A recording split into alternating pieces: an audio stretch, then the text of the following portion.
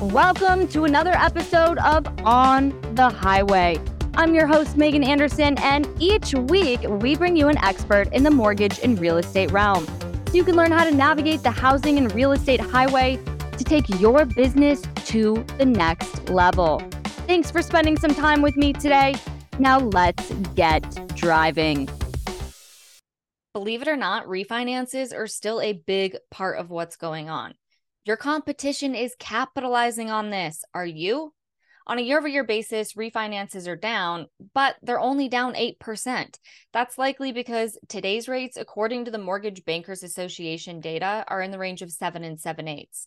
But when you compare today's rate to a year ago, rates were only slightly lower at 7 1/8. So we've been dealing with rates over 7% for a while. And when you look at the share of refinances, they make up 31% of all business out there. You can use the debt consolidation tool on MBS Highway to grab this share of business. This tool will share with the client how they can tap into equity to pay off high interest rate debt.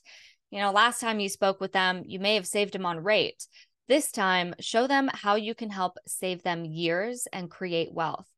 Use the debt consolidation tool to do this. You can get a free 14-day trial in MBS Highway by clicking the link in today's show notes. See you next week.